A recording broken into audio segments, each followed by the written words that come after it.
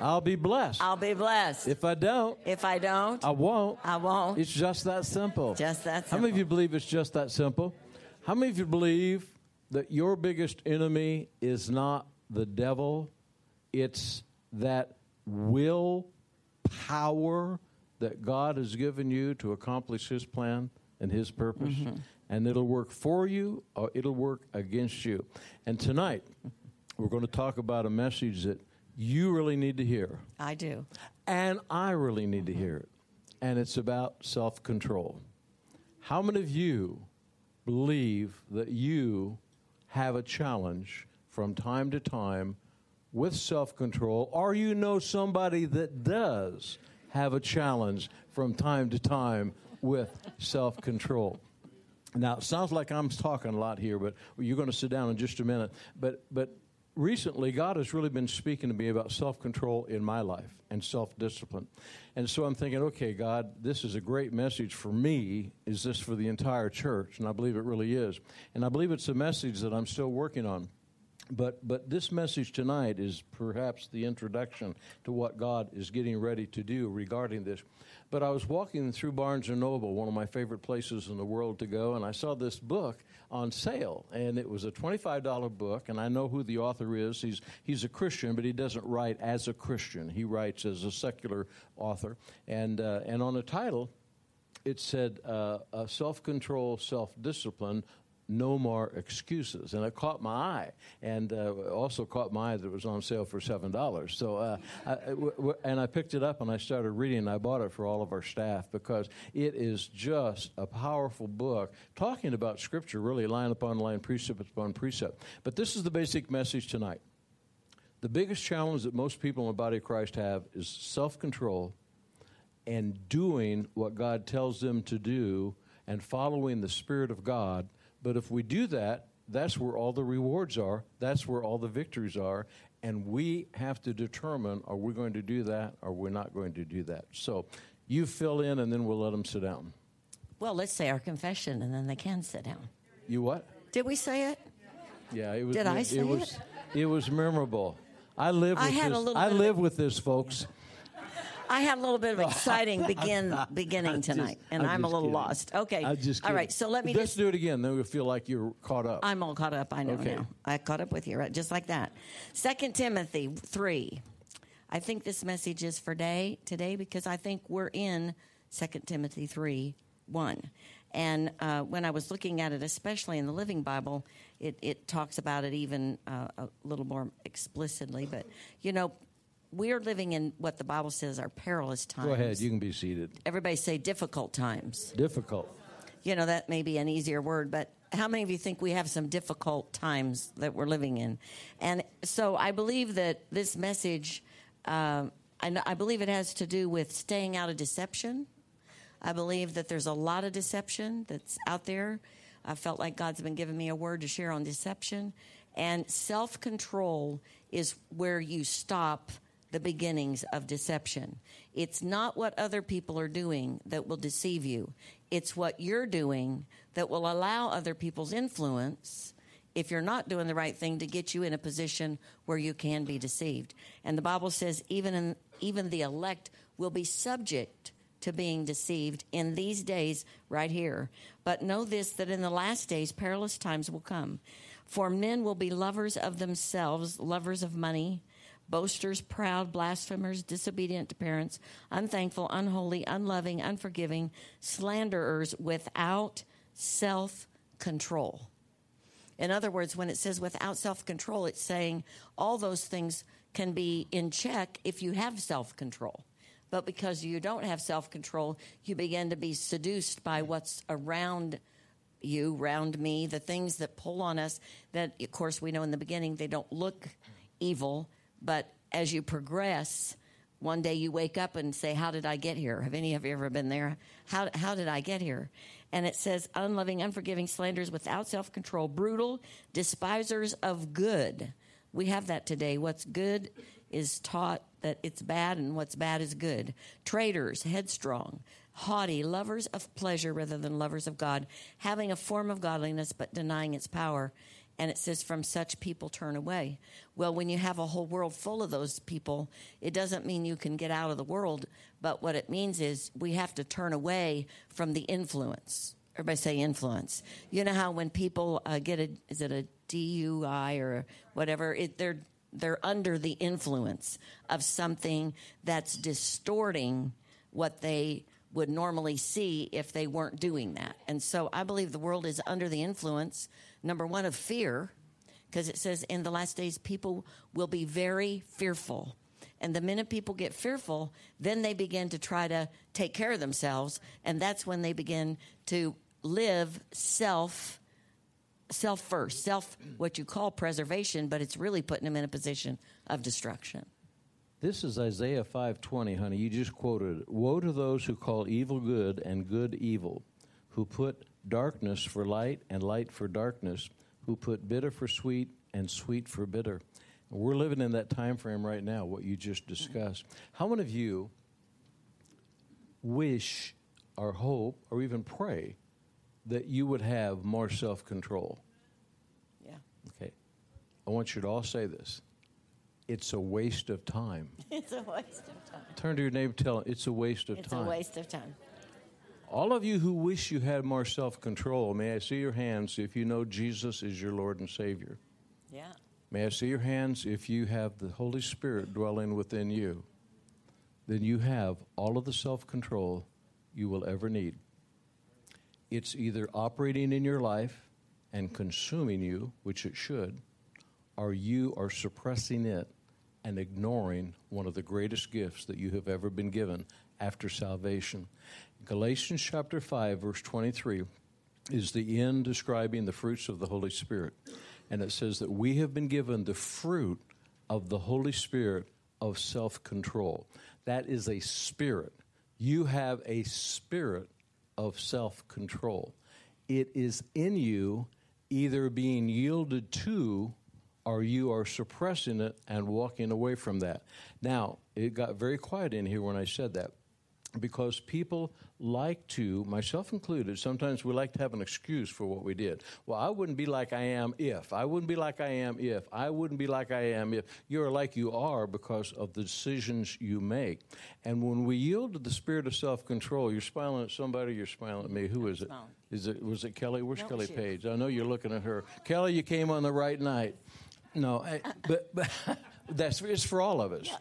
Turn to your neighbor and tell them, this is for you. This is for you. And for me. And for me. And I know it's for me. I really do. When I got a hold of that book, it just started igniting really in me what the Word of God says and what God had been speaking to me about areas in my life where it's not that I was going out doing bad things, but it's bad enough not to do what God's called you.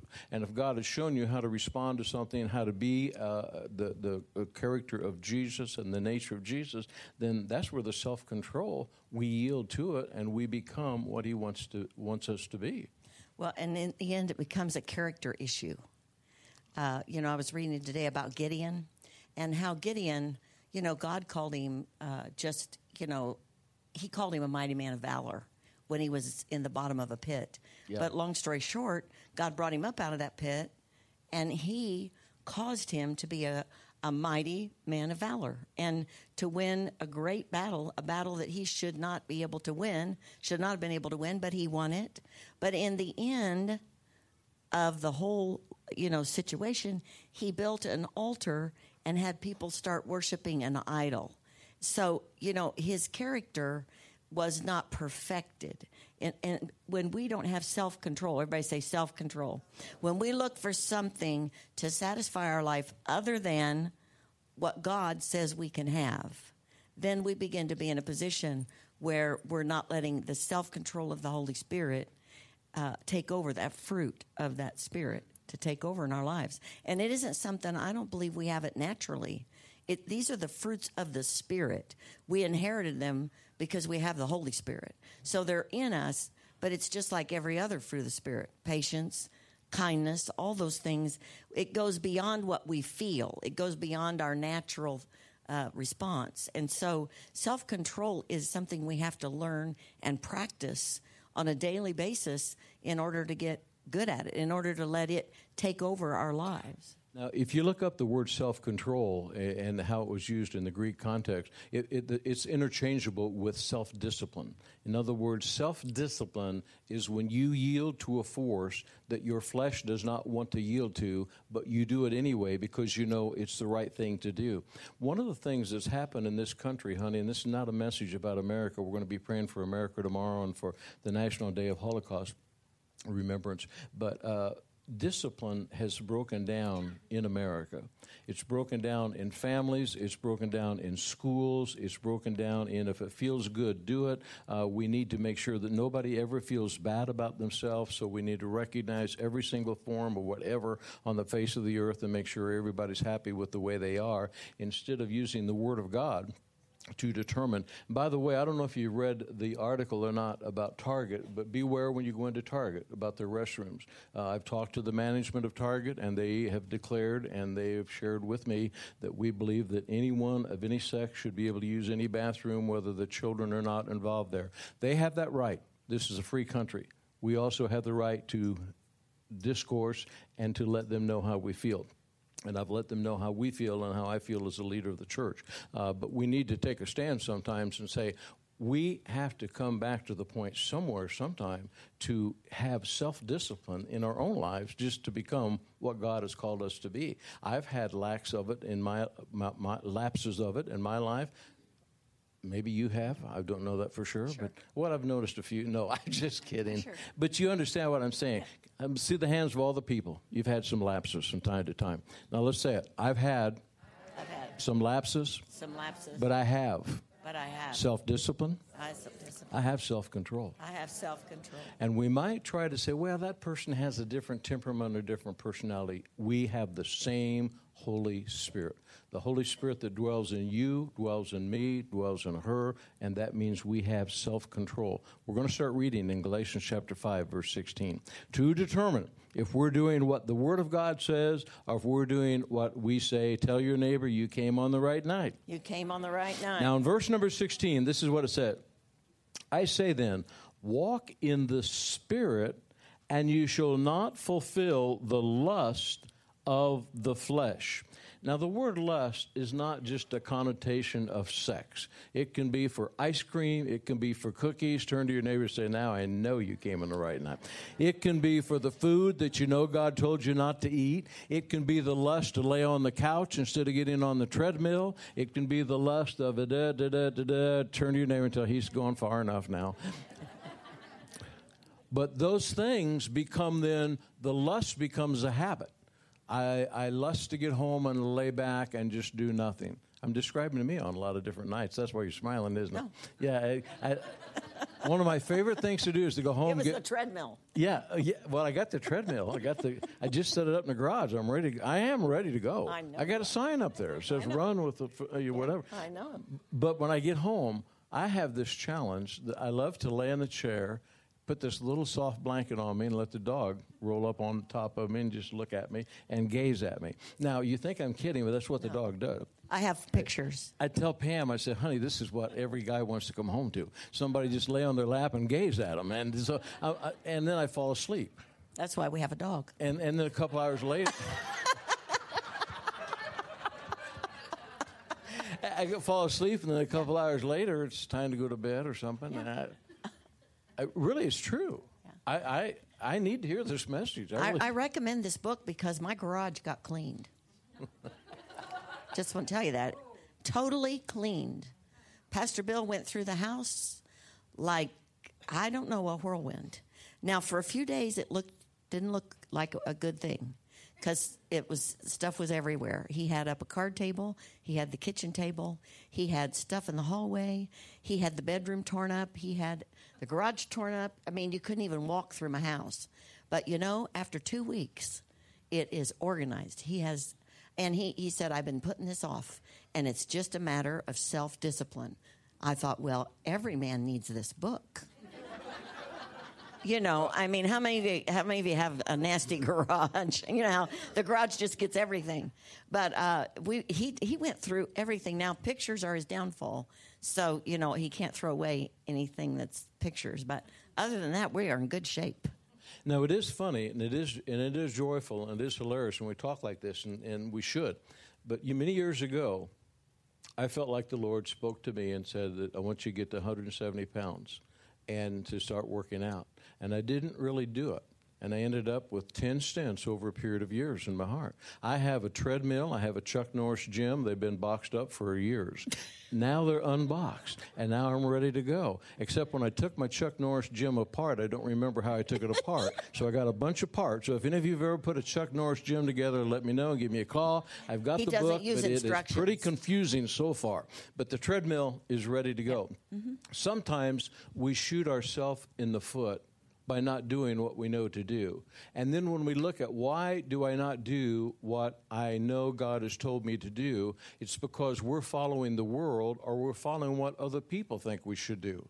And sometimes we get into a treadmill of just performing and going through the motions of doing what people expect of us instead of following the leading of the Holy Spirit. You'll never get in trouble following the leading of the Holy Spirit. You will always get in trouble following your flesh, and you will always get in trouble trying to please other people, because a man-pleasing spirit will cause you to walk away from the things of God. And really, the biggest challenge we face is our flesh, and I include in flesh an unrenewed mind, even though it's an organ. It's an organ, right? Mm-hmm. Your mind is an organ. So. Is your mind an organ? My mind's an organ.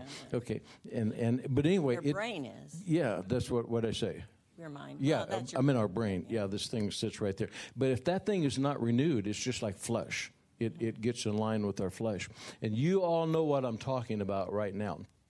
Let me see the hands of somebody who would say, I know you're speaking to me about my flesh right now. Sure. It may not be a situation of weight, but there's something that God is telling you to do that probably all of us have a tendency to shove it over at the side and let it go. And what happens is it says, for the flesh, in verse number 17, the flesh lusts against the spirit, and the spirit against the flesh, and these are contrary to one another, so that you do not do the things that you wish. How many of you got some things just exactly like that described? Mm-hmm. I know the right thing to do, and I do the wrong thing. And the wrong thing is not something that's really horribly bad. That didn't come out very good. Horribly bad, but it's not the right thing to do. And what happens then is a lot of times we would like to get set free from this constant warfare. Not going to happen. You know, and it's not your flesh and I mean somebody else's flesh and your spirit. You know, sometimes we think, well, if they get that together, then I'll be all right. You know, that's not going. It's your flesh and your spirit. You know, it didn't say, and I think that's true. A lot of people start trying to do what somebody else does to fix their situation, and it's not what God wants that person to do. You know, I go to Curves and I work out there, and I can't do what some of those other ladies can do. Now, I can't, in the morning, it doesn't work for me. At night, it works perfectly. But then there's this whole group of ladies that go in the morning that I like to visit with. And God said, well, call them on the phone, but go at night. Because that's when I'm really working out. In the morning, I'm fellowshipping.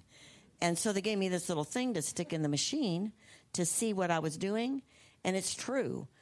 You end up with these green dots on different parts of your body. When you get done, it shows you on the screen. And I had all red and yellow dots. What's that mean? In the morning. That means that I'm not doing it right. I'm not working out hard enough because I'm visiting. I'm fellowshipping. I can't imagine that. But in the afternoon, there's nobody to fellowship with, and she takes off the oldies songs and puts on this stuff that goes 900 miles an hour, and by golly, everything turned green, just like it's supposed to. Well, for me, that's when God wants me to do that. If I want to fellowship, I can go in the morning, but then I'm going to have to go back in the evening to get the green dots. And so, my sister used to say, well, I'm here to work out, but I don't want to sweat.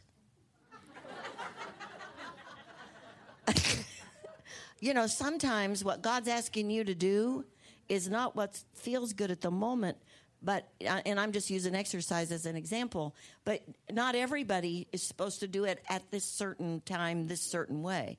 And so we have to hear from the Holy Spirit. We have been given a voice on the inside of us that will tell us exactly what we need to do for ourselves, what God sees for each one of us. That's so true. And that's true for individuals, that's true for families, and it's true for nations. And people begin to drift because of the flesh, because of the lust of the flesh. Let's all say it. My flesh is no good. Is no good. Your flesh is no good. And it says in verse number 18, but if you're led by the Spirit, that means you are submitted to a leading of another force.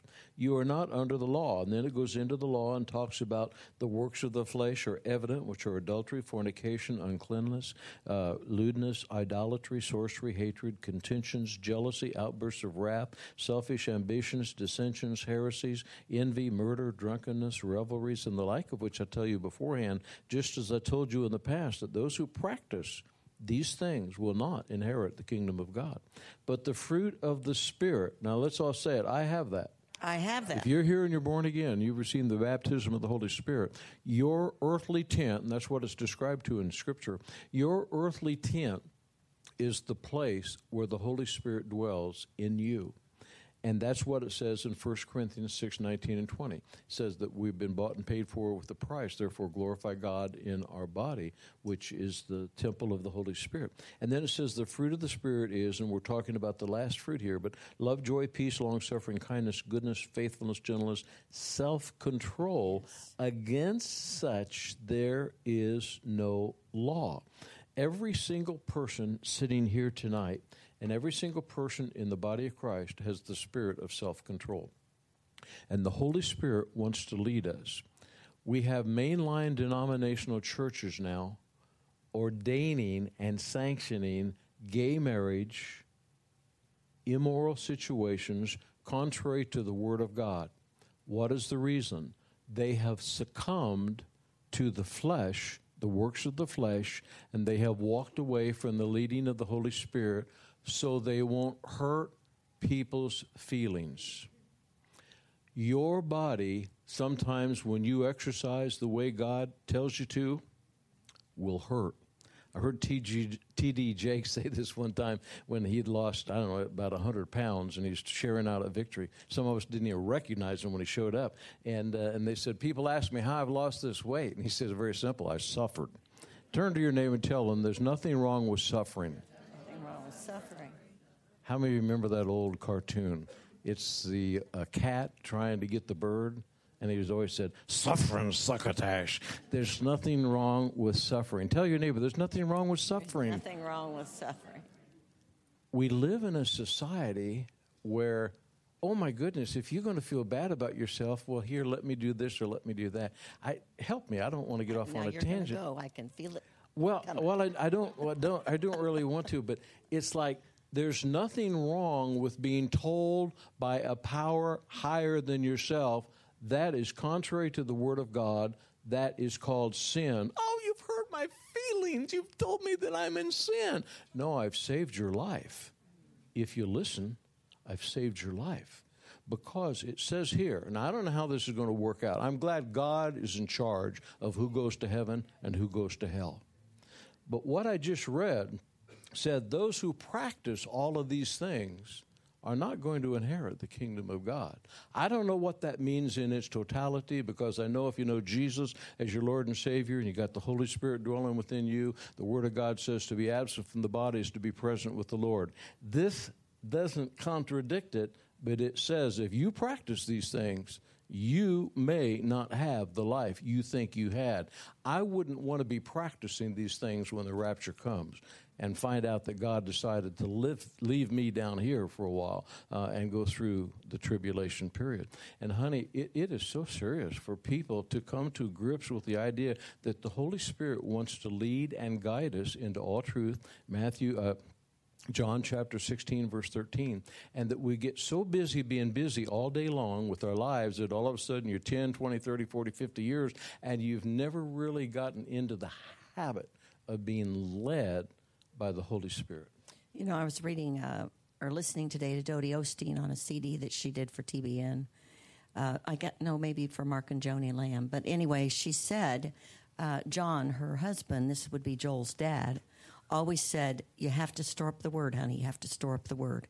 We have to store up the Word and have it in there so when we need it, it'll overtake us.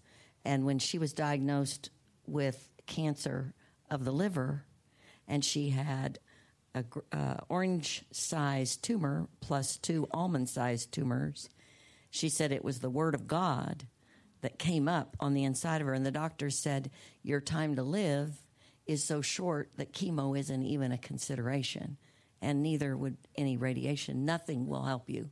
She said, we went home and laid on the floor and prayed, and John said to the Lord, I need my wife.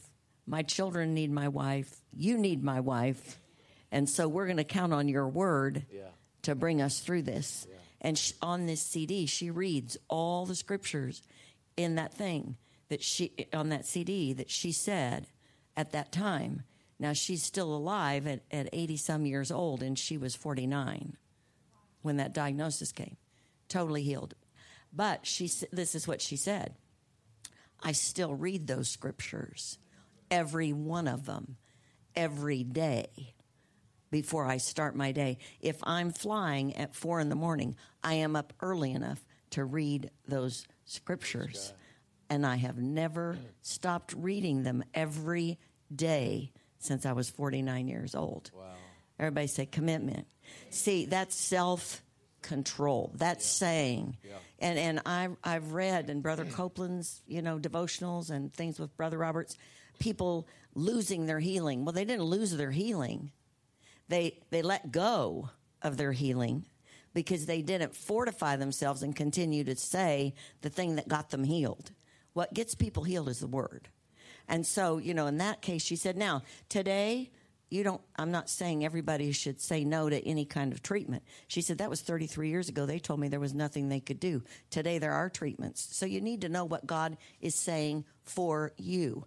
But the word, everybody say the word, should be stored in our heart, because she said immediately when they told her that, the word started coming up in her heart immediately. All the scriptures on healing. And that's all she said, even though she was barely able to go from room to room. She said those scriptures. That's a good word, honey. No one can cause you to lose self-control. Now, you may think, oh, you don't know about this person or that person. No, there may be somebody grading you the wrong way, but they cannot cause you to lose self-control. Only you can let go of self-control. Road rage is any Christian who has the Holy Spirit within them, you never have to succumb to any of those things. Now, you may have to succumb to somebody that is raging against you. And I've told Pam many times, you get in a situation like that. You had that not too long ago. Mm-hmm. Don't look at them. Just mind your own business. Keep going. Don't try to prove right or wrong. Let the spirit of self-control just lead you right out of that situation. Get out of it. Don't try to prove you were right. And same thing for all of us. Don't try to prove something. You might end up dead on the highway and you prove nothing other than your life is over. But what happens is that we have to get accustomed. This is difficult for me to do sometimes, and I know it's difficult for all of us, but you have to become accustomed to warfare with your flesh that will never end. Your flesh will entice you because when you succumb to it, it kind of feels better. How many of you know what I'm talking about? And this is a silly example, but I love vanilla Cokes from the custard. I just love them. I could drink a couple of those every single day. How many of you realize a couple of those every single day was negate the Chuck Norris gym and the treadmill and everything else? Because that's not good for you. You don't need that sugar. Although I do something worse than that. I drink the diet. That's just worse. Poison. Yeah. It was a different kind of poison. Yeah. And so, so that's not too smart. I understand. But sometimes I get that craving.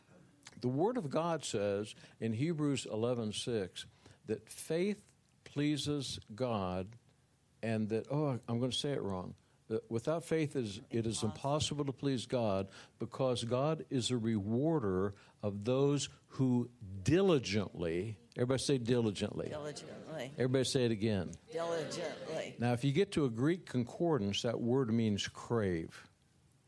God is a rewarder of those who crave following after him. And when you get that craving, we can all relate to craving normally from one thing or another. Food would be the safest thing to talk about, right? Probably. Yeah. You get that craving about one thing or another, and then it just consumes you. That's what God wants us to have for him. That was Hebrews 11:6. He wants us to be consumed of following his Spirit. Now, this is what the Word of God says going on in verse number 24. Did you have a scripture there, honey? Did you want to? Well, I'm trying to find it. I can't find it. Jump in there wherever you find it. In verse number 24, this really describes what I just described. And those who are Christ have crucified the flesh with its passions and its desires. Who crucifies, or who is in charge of crucifying your flesh? We are. You are. You can pray about it, and you should. You can speak the word of faith over it, and you should. But the bottom line is this. You are in charge of the cravings in your life and the fight that's going on between your flesh and the Spirit. And when we understand that, then we'll realize every day is a new fight. Yeah. You believe that? Yes. Every day is a new fight. That it doesn't matter what it is. And now there's some people that they're here that maybe have experienced certain things. And I have a craving that I can tell in my flesh to drink beer. We talked about that just the other day. We're not going to go as far as you went, but we talked about that just the other day. Some people have done drugs. I have no desire in my flesh to do drugs. Why do you think I have no desire? Never did it. Never done drugs. Never was exposed to drugs growing up. Never did drugs ever in my life. Plenty of alcohol, never drugs. So there's no craving in my flesh. That's an easy one for me. Talk about beer, that's another situation. Everybody, I believe, has something somewhere that they have succumbed to. Advertisements come after your flesh, and they try to draw you to it. I believe the devil does the same thing with subliminal advertising. Subliminal advertising was big back in the early 50s. Some of you may remember that, and they finally outlawed it at the FCC. But subliminal advertising was really kind of demonic, how the devil throws things to you that you go back to. Let me just use this as an example. How many of you have thoughts sometimes that creep into your mind that you just thank God nobody but you knows what you just thought? That's the subliminal stuff that just comes in there like, whoa, where did that come from? Yeah. Go ahead. Well, I believe that there's things that happen that, it's not really going to make an impact as much at this stage as it's going to when it gets to this level. Mm-hmm. And I have felt like God said we are at crisis level with selfishness. Now, selfishness is the opposite of self-control. Selfishness always wants what it wants. Yeah. And it can't overlook, other people's things or their own. It's all focused right here. And when I looked up crisis, it says a difficult or dangerous situation that needs serious attention, a decisive moment, an unstable or crucial time or state of affairs in which a decisive change is impending. And I believe we're there as a nation, but a nation is the people who live in it. Yeah. The church is really people, it's not a building. Yeah. So in the church, I believe we're at crisis point. Mm-hmm. Because even when I go to work out, there's different people in this room that I'm working out with, and they have different viewpoints of where we're at in the world. And some of them accept things, and I'm a pastor. So I can tell, when I'm there, some things probably aren't discussed, that are discussed after I leave. You know when things are discussed because you come in and everybody stops talking. Mm-hmm. And then you leave and then you hear the chatter start up again. Yeah. And so, but I've been in situations where one time I was working out and a lady said something about, I don't know, it was her daughter or somebody that was, talking about Jesus having a wife. And, of course, that's quite possible and blah, blah, blah, and they're just working. And I'm over there thinking, that's not possible if you understand the truth of the Word of God. But they are a believer. They believe they are a believer. They believe they are a Christian, and they believe their daughter's a Christian.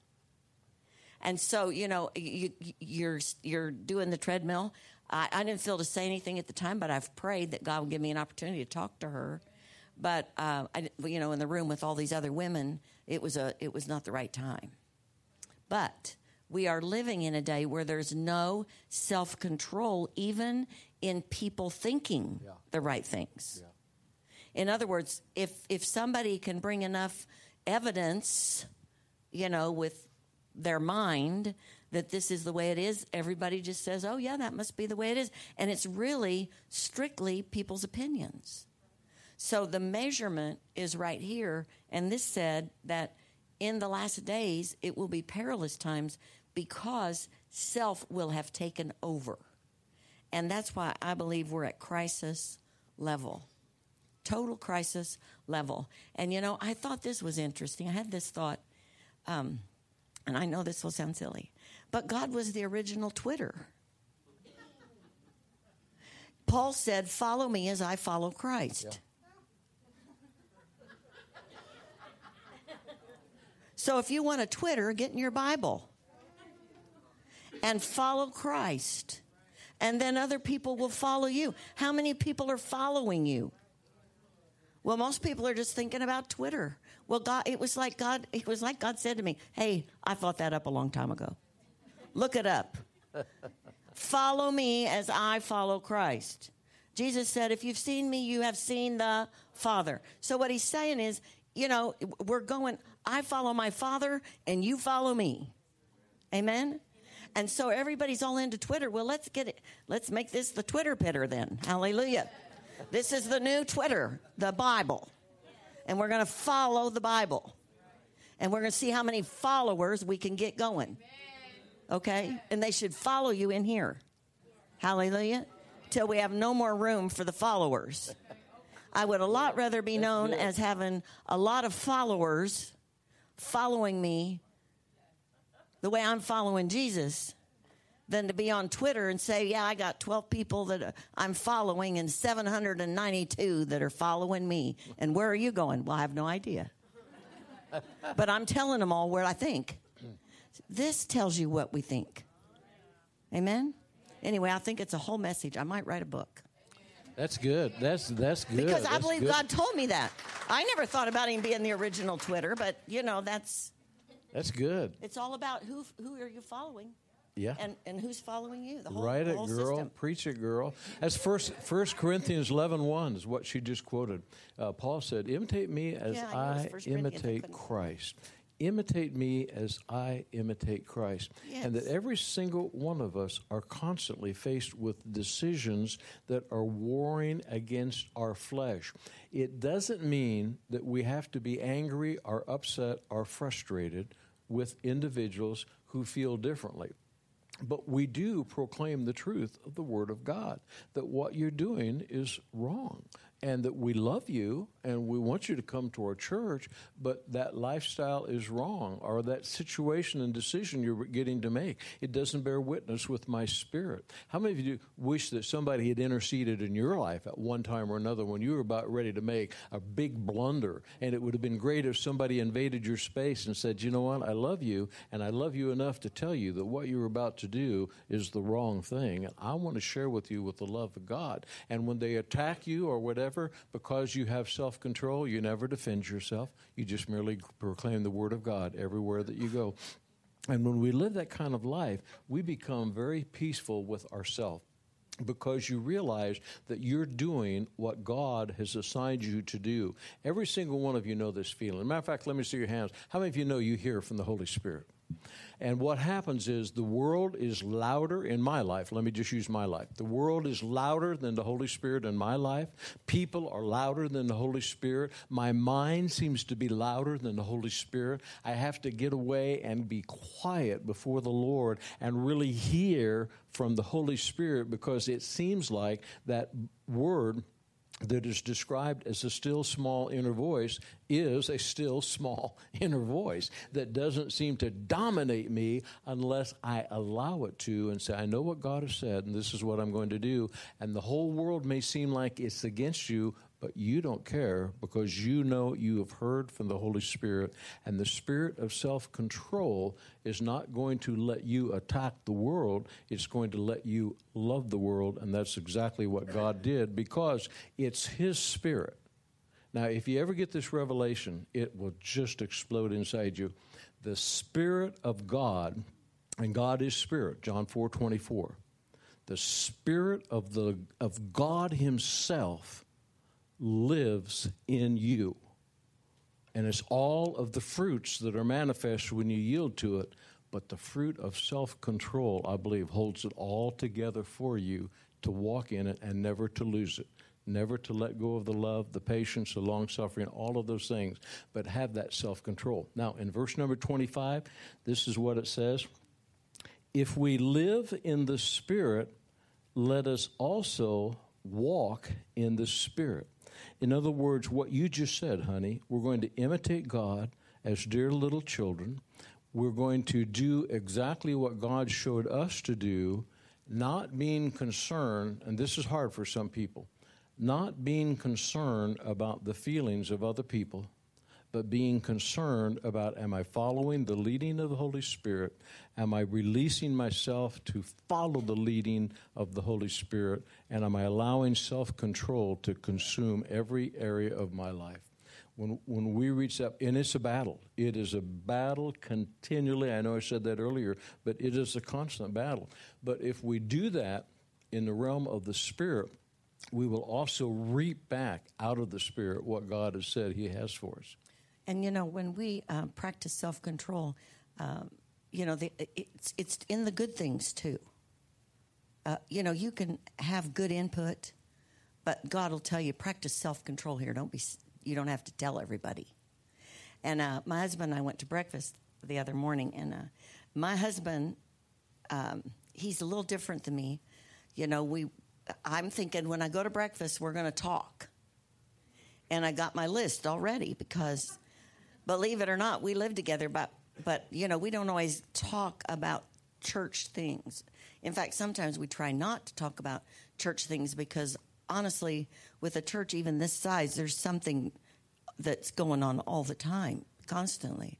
And so we went to breakfast, and he sits down. Now, he's just going to have a cup of coffee because he's already got 11:30 meeting, which he's already thinking about, see, because he's praying about what he's going to have to do in this 11:30. Me, I have all these questions. So I start letting him know these questions. And the longer I look at him, the more he looks like he's going to faint. And it's like he can't answer all those things that fast because he's going to think about what the Holy Spirit wants him to say. And I am firing him off fast because he'll only sit there for about maybe 45 minutes at the most because he'll be gone. And so I'm just, and he's... And I can tell he's just wilting like there can't be that many things wrong. But I'm wanting input. Well, he looked at me, and just for a second, the Lord said, just be quiet.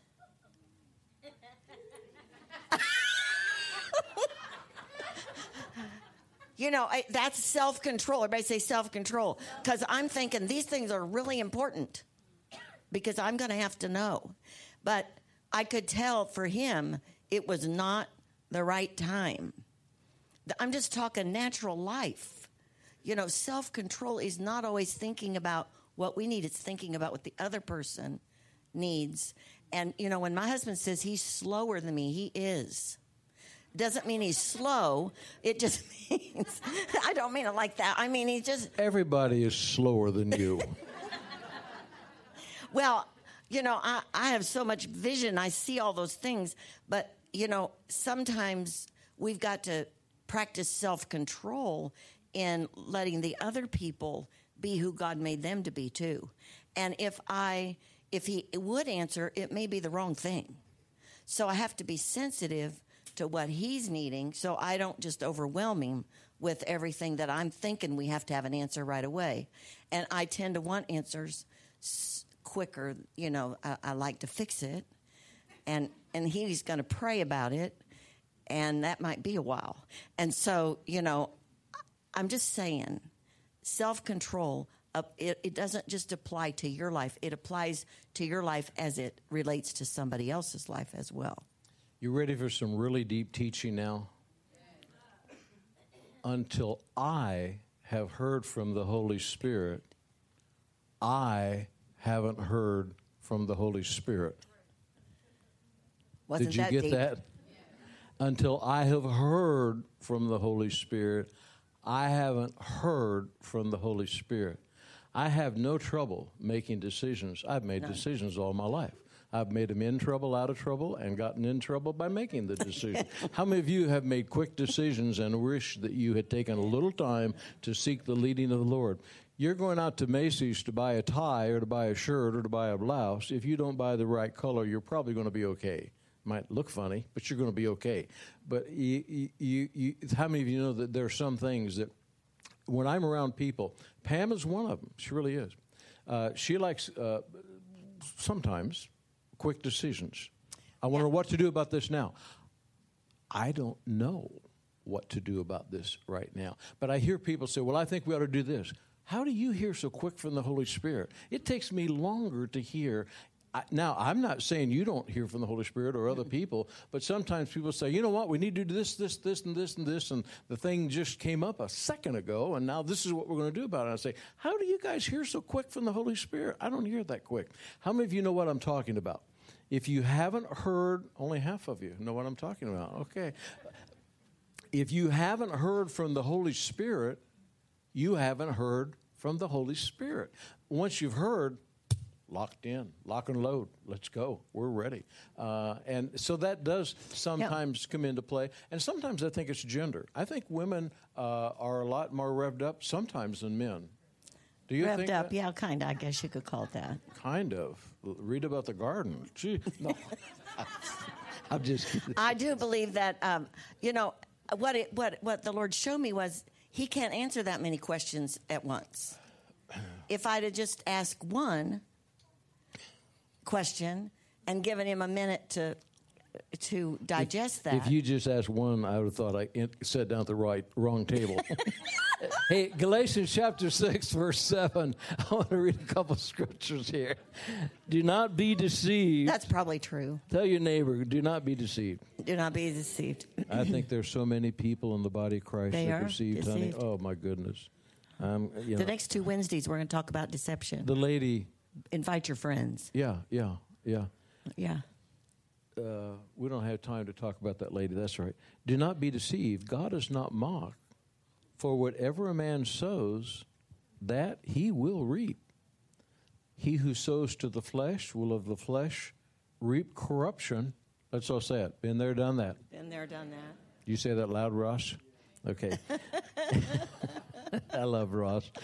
He who sows to the flesh will of the flesh reap corruption, but he who sows to the Spirit of the Spirit will reap everlasting life.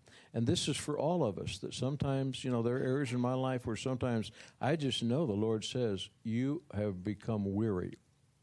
How many of you know that feeling? Just, oh, God, is this ever going to work out the way I thought you showed me? And let us not grow weary while doing good, for in due season we shall reap if we do not lose heart. And I believe there are a lot of people who have believed for things for a long time, and they're just close to losing heart because they don't see the manifestation of what they're believing that God showed them, but yet God will always be true to his word. Another thing I just heard today when I was listening to Dodie, she was talking about Joel, and he went out to run around a mountain. I don't know what that meant, but she said it was going to take quite a while to make the run. And he started going. He was gone about a half hour, and he said, I can't do this. It's too hard.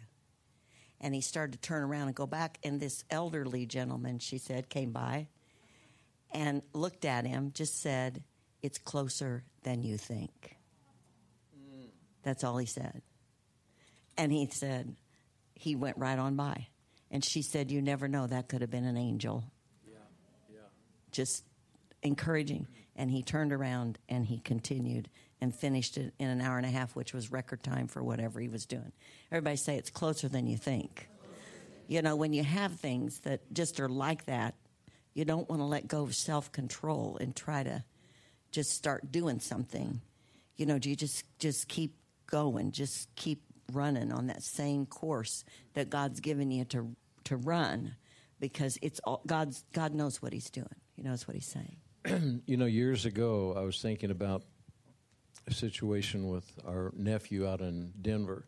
We know he's going to be set free from a life of living on the streets and drugs, and we had him live with us for a while. And I was talking to his mother. Well, this has been a while ago now, about 6 months, a year ago, and she said, "I just know someday he's going to get saved and turn his life around." I said, "It's going to happen tomorrow." And she said, "Tomorrow? You think it will be tomorrow?" And I said, "Yes. We just don't know which tomorrow, but it is going to happen tomorrow. We just don't know which one." And sometimes we have to believe that we're a moment away from the breakthrough in every area of our life. And if we'll hold on to what the promises of God are, we'll have what God said, because God will always be true to his word. He'll never let us down. Amen. Let's stand to our feet. Some of you are here tonight. I think the message is for all of us. But some of you are here tonight, and you know, you're facing some heavy-duty stuff, and you know, sometimes your flesh will tell you this. Well, you don't know what I'm going through. You don't know what I'm facing. Well, you know, it's kind of like trumping this. Well, you don't know what I'm facing. Then pretty soon everybody's going down trying to tell how bad it is. But it's really very good, because we have the power of God, the Word of God, and the Holy Spirit working for us, and that whatever God said is truth, and that is exactly what it will be. And if we'll meditate the truth, one of the most powerful scriptures in the Bible for me was in Joshua. The book that I'm reading another book on the leadership of Joshua, and how that Joshua was a slave, and that then as a slave, and when they came out and he began to serve Moses, but Joshua ended up being the good guy, but had to stay in the wilderness 40 years because of the bad guys, and that they wanted to stone Joshua. And Joshua went from a slave to being turned on by everyone and wanting to stone him, to being the leader who everyone said, "Joshua, whatever you say, that's the way it'll be, and anybody comes against your word, we'll kill them, because we know you hear from God."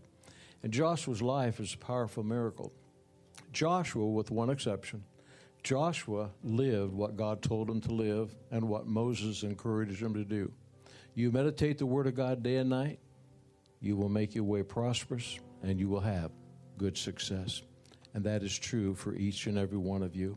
Looks like all of you are a home crowd. Bow your heads with me just for a moment. Anybody here you would say, "I don't know if I died tonight, I'd go to be with Jesus"?